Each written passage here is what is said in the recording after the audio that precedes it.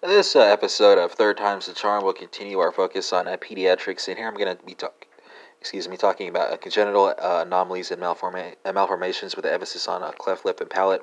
And remember, this is just cursory review for the USMLE 3 exam, so toggle over to Daiquiris and Dermatology or Island Coolers for the internist for more detailed explanation. So, cleft lip and palate, of course, this is going to be uh, uh, referring to an abnormal ridge or division. It typically presents at birth. Signs and symptoms include poor feeding and aspiration, as well as recurrent otitis media, and it can be associated with other anomalies. Treatment is going to be through surgical repair of the lip and palate, right?